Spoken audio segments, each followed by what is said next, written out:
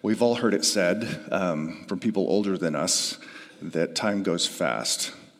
I had lunch with a gentleman just this last week who told me it's like it goes real fast. And I have to say, when I was younger, I heard those words and I knew those words, but I didn't believe those words. But now I recognize that it is, in fact, going really fast. Moses says in Psalm 90, he says that 1,000 years goes by like a day for the Lord. So what is my life? If 1,000 years are a day for the Lord, is it even the tick of a clock? Probably a lot less than that, and it's over. Like I actually have a hard time believing that I have an almost 23-year-old son and a 20-year-old daughter who's finishing up her junior year this year. That's, wow. I remember when she was born. I remember the day she was born. I was supposed to go to men's retreat. It was a Friday, August 27th, and I came out about 7 o'clock in the morning. And the reason I was going to go on men's retreat, and my wife was pregnant, was because Allie came early. Anyway, that's backstory. But I came out, and there's my wife on the couch, and she's rocking back and forth with contractions, and I said, "What's wrong?" That was a stupid question. But she said to me, "I just don't feel like you care." And it wasn't my finest hours as a husband. It really wasn't. I wasn't paying attention. Well, needless to say, I didn't go to men's retreat. I took her to the hospital, and our daughter was born. And here I am now. She's in college, finishing her junior year. And some of you know, at Christmas time, she brought a boy home. A young man, I should say. This is interesting because now I understand the perspective of Steve Martin on Father of the Bride Part 1. You know, I will always see her just as my little tiny girl sitting on a chair, telling me she brought a boy home. Now, people have asked me, "Do you like him?" And my standard answer is, yeah, I like what I know of him now. But I still need to have some friends at Fairfield PD run some deep background checks on him, his parents, his first and second cousins, you know. But more to the point, I just want to see him under some pressure. I want to take him up a mountain or something and see what happens, you know. Is he going to be a pansy, or is he going to, does he have a tough inner core of fortitude? Like, I want to know if this works out. That if they ever run into an angry bear in the future, that he's not going to be the first to run. And if they do run, he doesn't run faster than my daughter, if you know what I mean. All that to say, something we all know is that really what's on the inside comes out in times of crisis, pressure, tribulation, and affliction.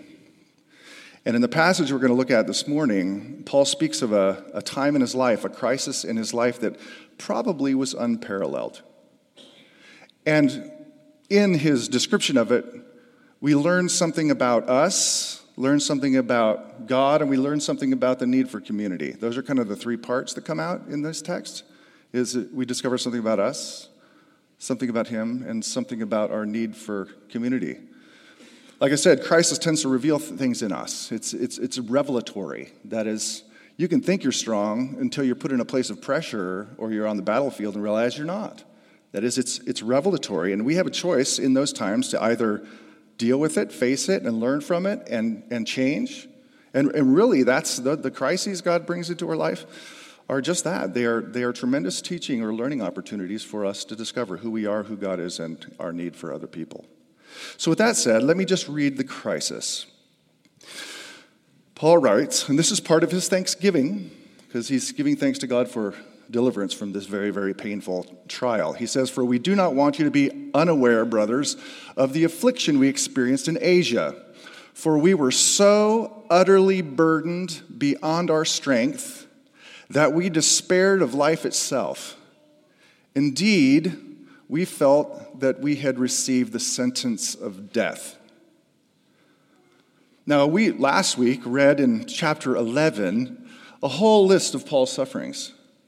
But this must have been something that stood above them all. I mean, the three ways in which he describes this are severe and weighty. Like when he says that we were so utterly burdened beyond our strength, his way of saying we were completely overwhelmed. We didn't have the strength and the stamina to deal with this at all. Overwhelmed beyond our physical and emotional strength. Outdone. Now, we don't know exactly what the trial was or situation. Some think it might have been the riot in Ephesus. I mean, Asia, when it says Asia, it's talking about Asia Minor or modern-day Turkey. And Ephesus is one of the urban centers in that area, and Paul spent 2 years there teaching. And in Acts chapter 19, it says that because of the power of the gospel, that the whole town ended up in a riot against both Paul and his other Christians. And if you read between the lines, it was probably deadly.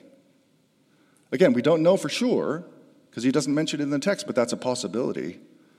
But the bottom line is that he is completely and utterly overwhelmed by the crisis. Feels like he can't handle it.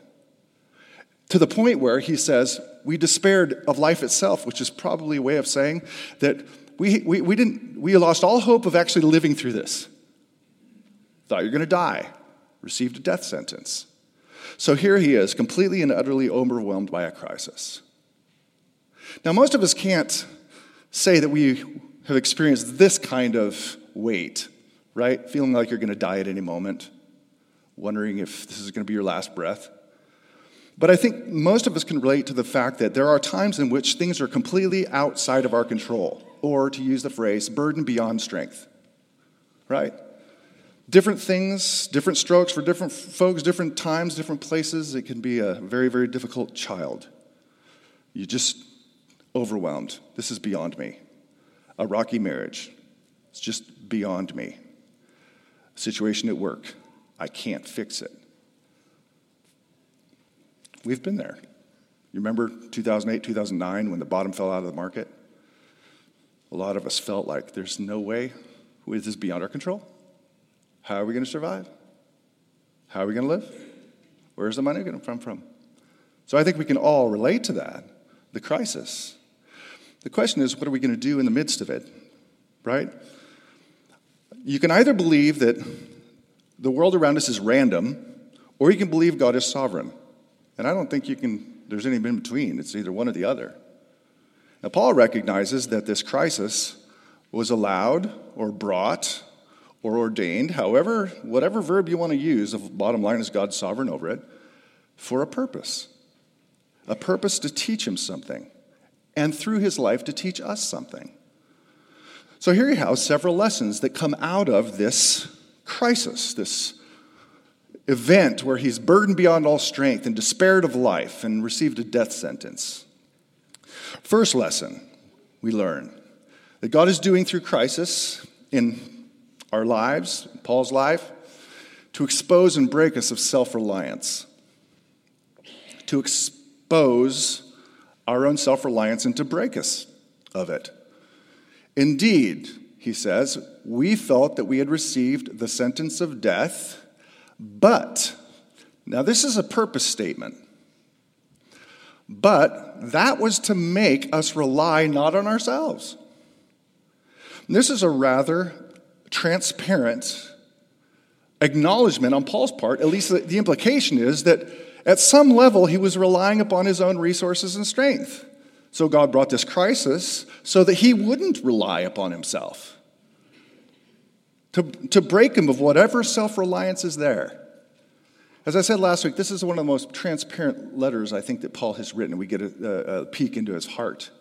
Like we have a tendency to do of thinking all the biblical characters are somehow, superhuman, rather than just ordinary people like us sharing a fragile humanity, which they do. He's saying this crisis brought us to the end of ourselves so that we wouldn't rely upon ourselves. But rather, and we'll look to the second half in a second, but that's typically what we do in crisis, right? Is we, at first, like if it's a difficult child, I can do this. I can fix this. I can figure this out. I can read some books. And I can come to a solution. And none of those things are bad. I mean, the truth of the matter is God does give us resources, doesn't he? He gives us some level of physical strength. He gives us some level of financial resource. He gives us intellectual powers to try and figure things out. He does give us resources. The difficulty for us and the temptation for us is we, with these resources, easily begin to trust the resources rather than the resourcer. That is, to trust in the gifts God gives us rather than the giver. So there is this shift of trust from God to us and our gifting and our resources. Forgetting the fact that everything you have, be that physical strength, financial resources, or powers of the intellect, all of those are given by God, sustained by God, and can be taken at any moment. The temptation is, like I said, to begin to trust the gifts rather than the giver, to trust what we can do with the gifts rather than the source, God himself. It happened to Paul. It happens to us. So easily commit the sin of self-reliance, which goes, self-reliance in our world is a positive thing. In the Christian world, we're supposed to live with our life based on a different foundation. Not on conceit or pride, which is thinking you can do it in and of my own strength, with my own resources, with my own intellect. The passage that Kendall read reinforces this in chapter 12 later, where he acknowledges that God brings a very painful thorn into his life, an antagonist, something that causes pain, something that causes weakness. But he understands the reason for it, and it's a redemptive reason to teach him something or to keep him from becoming, as he says, conceited. So God brings this thorn. We don't know exactly what it was, but it was antagonistic and it was painful. So to keep me from becoming conceited because of the surpassing greatness of the revelations. Now that was the gift God gave him, is these great revelations of who God is. But again, we can easily go from humbly acknowledging this as a gift to, wow, this must be because I'm that great that I got these revelations. Oh, because of the revelation, he says, a thorn was given to me in the flesh. A thorn was given me by who? By the Lord. A painful, weakening antagonist. A messenger of Satan to harass me, to keep me from becoming conceited. When's the last time you saw somebody at work who just despised you like a thorn in your saddle? You just wish they'd quit and leave. When's the last time you recognized, wow, God has them here for a purpose? Do you see life that way? That God puts these things in our lives to keep us in a position where we're relying on him as opposed to ourselves? Well, that's the first lesson we learn is just God brings these things, these crises, these pains and afflictions into our life in various ways to teach us not to rely on ourselves. And he pushes us beyond our strength, beyond what we can fix, to learn that. But the flip side of that lesson is that he is working in the crisis or the event to help us rely upon God. When you're at the end of your rope and you have nowhere else to go, and what happens at the end of your rope? If there's nothing left, well, you fall. What do? Well, for the Christian, there's one place to go, and that's the Lord in those moments. That is, crises teach us that he, that is God, is always reliable. That's the second half of verse 9. But that was to make us rely not on ourselves, but on God who raises the dead. A reliance upon God. Now, it's interesting that he says, a God who raises the dead. You ever stop and think about that? Why that phrase? Why not to rely upon God who is faithful, or to rely upon God who's sovereign, or to rely upon a God who is wise? Instead, he's to rely upon a God who raises the dead. It's as if he's describing a character quality of the Lord. Or at least a character quality as it relates to his people. God who raises the dead. One of the greatest displays of God's power in the Bible is to take a dead, rotting, decaying corpse. A dead, rotting, decaying corpse. And to reanimate new flesh. To resuscitate with new breath. and to restore human personality and personhood. That is a miracle of miracles, to raise the dead, and we all know that. How many funerals have we been to where someone's come back to life? None. Because we know it's impossible. But here he's described as God who raises the dead. The same kind of power that God uses to raise the dead is the same kind of power by which God called forth the universe and all of life into existence out of nothing. God who raises the dead. What does that mean? God who raises the dead. We could understand it if we put it in past tense.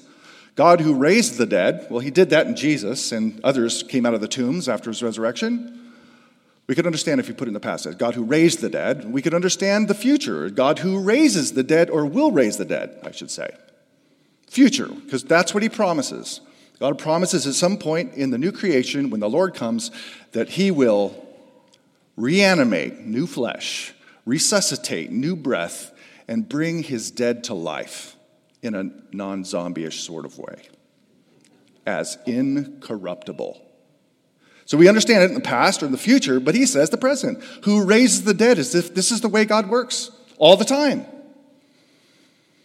I want to rely on the God who raises the dead, as if this is a regular thing. What does it mean?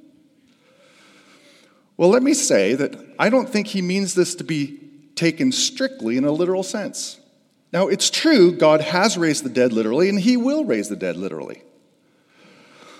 But I think he's speaking of life experience where God is in the process with his people of rescuing and delivering his people from deadly situations. The Psalms are full of language like that, like, you saved me from the depths of Sheol. You saved me from the grave. You saved me from death. And I think that interpretation is sustained or supported by the next verse. Because right after he talks about relying upon God who raises the dead, he speaks of deliverance. Past and future. He says, he delivered us from such a deadly peril. That is, he's speaking of whatever happened in Asia. Like, he delivered us from death. Then he switches to the future, and he will deliver us. And I think he's speaking of the near future there. So he rescued us from death in the past. He's going to rescue us from death in the near future. And then he looks to the end of time, where we can take this literally. On him we have set our hope that he will deliver us again. Deliver, deliver, deliver. God who raises the dead is a God who delivers his people all the time. Now think about this for a second. We tend to think, maybe you think this way, maybe you don't. But we question sometimes, is the Lord going to deliver me out of this situation? Thinking, maybe he delivers 3 out of 10 times, 30% of the time, 50% of the time. I think we could argue based upon this verse, properly understood, God delivers 100% of the time. Maybe not in the way that you expect or want, but he delivers his people every time, either by delivering you out of it or preserving you through it. Every time. Imagine if we went through life knowing every time, 100% of the time, the Lord is my deliverer. Not just 3 out of 10, all the time. Every crisis, he's there as your deliverer, as the one who raises the dead, exercising his power of deliverance in your life. And even at the final moments when you breathe your last breath, again, he's faithful to deliver your soul into the presence of Christ. And then someday, call your dead body to life and bring the two back together again. That's still a perfect track record. That's 100% deliverance all the time. You look back at your life, how many times you look back and you're like, well, God preserved me through that. He preserved me through that. Deliverance past, deliverance present, deliverance future. That's the kind of confidence we should have upon the Lord. Like, that's how reliable he is. He's not just reliable sometimes. If it's 3 out of 10, he's not reliable. He shows up every time. That's what he's telling us. So this crisis moment is teaching us not to rely upon self, which is a faulty foundation for life, but to rely 100% on of the time that God exercises power to deliver you in the crises of your life as you trust in him. We could probably take a microphone this morning and go around and ask you some of the difficult times in your life when you just felt like you couldn't get through and yet God showed up and you made it through, right? I bet we could. And I hope you tell those stories because it's proof once again that God is there 100% of the time, the God who raises the dead. This last fall, I had an experience where, and this is nothing compared to Paul's death, right? Or maybe even some of you who have battled cancer, just doesn't compare. But God put me in a place where I felt like I was completely outside my emotional ability. Pastor friend of mine asked me to come out to, this is September, to come out to speak at his men's conference. And I prayed about it, and I really didn't want to do it. Then I talked to my wife, who still loves me after August 27th and the birth of our baby. And she said, I think you should go. So the Lord is telling me to do it even though I didn't want to, and she was confirming that that's what I should do. So I said yes. So this was the scenario. I was going to fly out on Thursday night, get there, and then I was going to speak at the men's conference on Friday night, and then twice on Saturday morning. That's 3 different messages. Now, I could preach the same message 3 times, and it would be exhausting, but I know I can do it. So Friday night, Saturday morning, again Saturday morning, get on a plane, fly back to Fairfield, and then speak Sunday morning here. Like, that's 4 different topics and subjects in my brain at the same time. But I thought, okay, I can do this. So I arrived, landed at the airport. He picked me up, and he goes, I have everything planned out for you. I was thinking maybe I'd have some quiet time to kind of just focus. I had no quiet time. I got there, and they had a dinner with some old college friend, which went late into the night. Woke up the next day, and he goes, guess what? We have a golf tournament. Y'all know how much I love to golf because I'm so good at it. That's 5 hours out on the golf course, ended about 2 or 3 o'clock. And then there was this big, huge, massive barbecue. All these guys.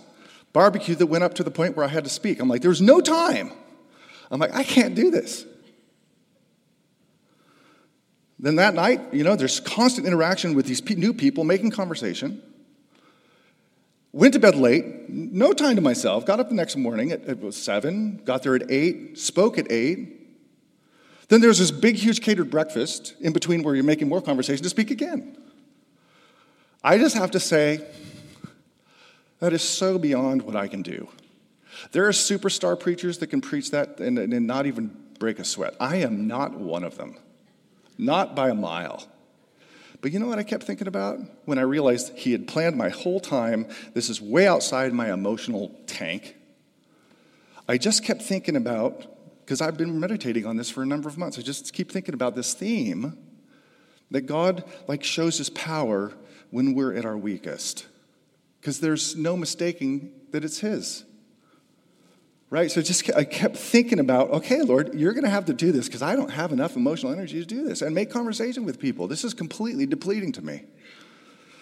And I kept thinking about this passage connected to Paul's, where he says, and again, this is Jesus' response to his take away the thorn, take away the cause of my pain and crisis that weakens me. Jesus says, my grace is sufficient for you. In other words, you have just enough, perfectly enough to deal with this. It's grace, it's not human reliance. My grace is sufficient for you, for my power is made perfect in weakness. So Paul's conclusion then is, therefore, I will boast all the more gladly of my weaknesses, so that the power of Christ may rest upon me. For the sake of Christ, then, I am content with weaknesses, insults, hardships, persecutions, and calamities. For when I am weak, then am I strong. There's nothing triumphalistic about this. This is how God works. Putting you in a place where you are weak. So that you'll know 100% that he's the one who carried you. He's the one who delivered you. He's the one that provided when you couldn't provide for yourself. Now, thankfully, he doesn't put us in these deep crises all the time. But make no mistake about it. God wins the war, not through acts of force and strength. God won the war through a man weakened to the point of giving up his breath on a cross. You know what happened in Ephesus? If the background is Acts chapter 19, it became the center of Christianity in Asia Minor for a couple hundred years. When he was at his weakest, God showed his power. And we have to retrain ourselves to think this way. Instead of thinking, I have to be strong in order for God to work, it's like, no, actually, he's going to teach you that you're a lot weaker than you think you are by putting you in situations where you're beyond, or utterly burdened beyond our strength. What an amazing encouragement to us to know that God does this. He's like bringing things into our lives, no accidents, no random, so that we can learn not to be self-reliant, but God-reliant, who exercises daily power, daily resurrection power to keep his people delivered, with the hope that one day he will raise us physically from the dead. And then one final lesson is I think already did know, but a reminder for us, is the importance of community. People. Paul wasn't an isolated Rambo, living and preaching by himself. So that as these crises show us our need for community, in particular a community who prays. He says, you also must help us by prayer. You must help us. He's speaking now to the people, the believers, the church. He's like, you have to help. But he doesn't ask for a care package. He doesn't ask for a small militia to come break him out of jail or wherever. No, he says, we want you to pray for us. Because the source of our power comes from God. Isn't it amazing how God has ordained that we participate in the strengthening of one another to call down grace? We highly underestimate the power of simply praying for somebody. And a community, and that he has created and designed the church so that we are in many ways interdependent, so that we learn what it means to love, and to love in helping, and helping praying. A church should be a place where people share the truth with one another, the truth of the scriptures, the truth of the gospel, but also a church that's faithful to say, I'm having a tough time at work. I have to tell the truth to my boss, and I'm probably going to get fired. And I'm afraid. Will you pray that I have the courage to tell the truth regardless of the outcome? That's the kind of courage to ask for prayer, and also the courage to just say, I will be praying for you. I will at 9 o'clock tomorrow, when you have that conversation with your boss, I am going to be praying for you to have courage that you speak the truth.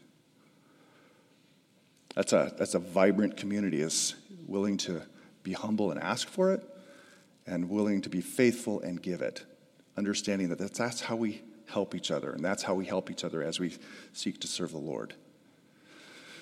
This coming year, we're all going to experience different crises. Some we can anticipate, others we can't. But to know in our hearts, God, you have this, it's purposeful, it's intended to teach me good.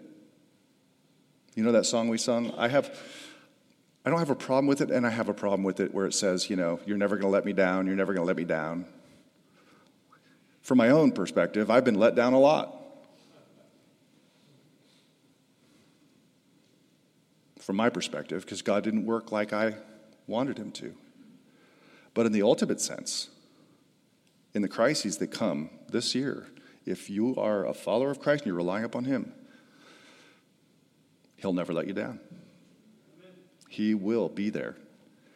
And to allow him to break you of your self-reliance, to develop a deeper root into his character as the powerful God who raises the dead, and also to learn the importance of being connected and praying for each other. Amen. Empower us, Lord. Encourage us. Humble us. Enable us to be transparent in appropriate levels with people. Connect us to you, to each other. Root us. Ground us. Set our feet not on the miry clay of human strength, but on the rock of who you are. In Jesus' name.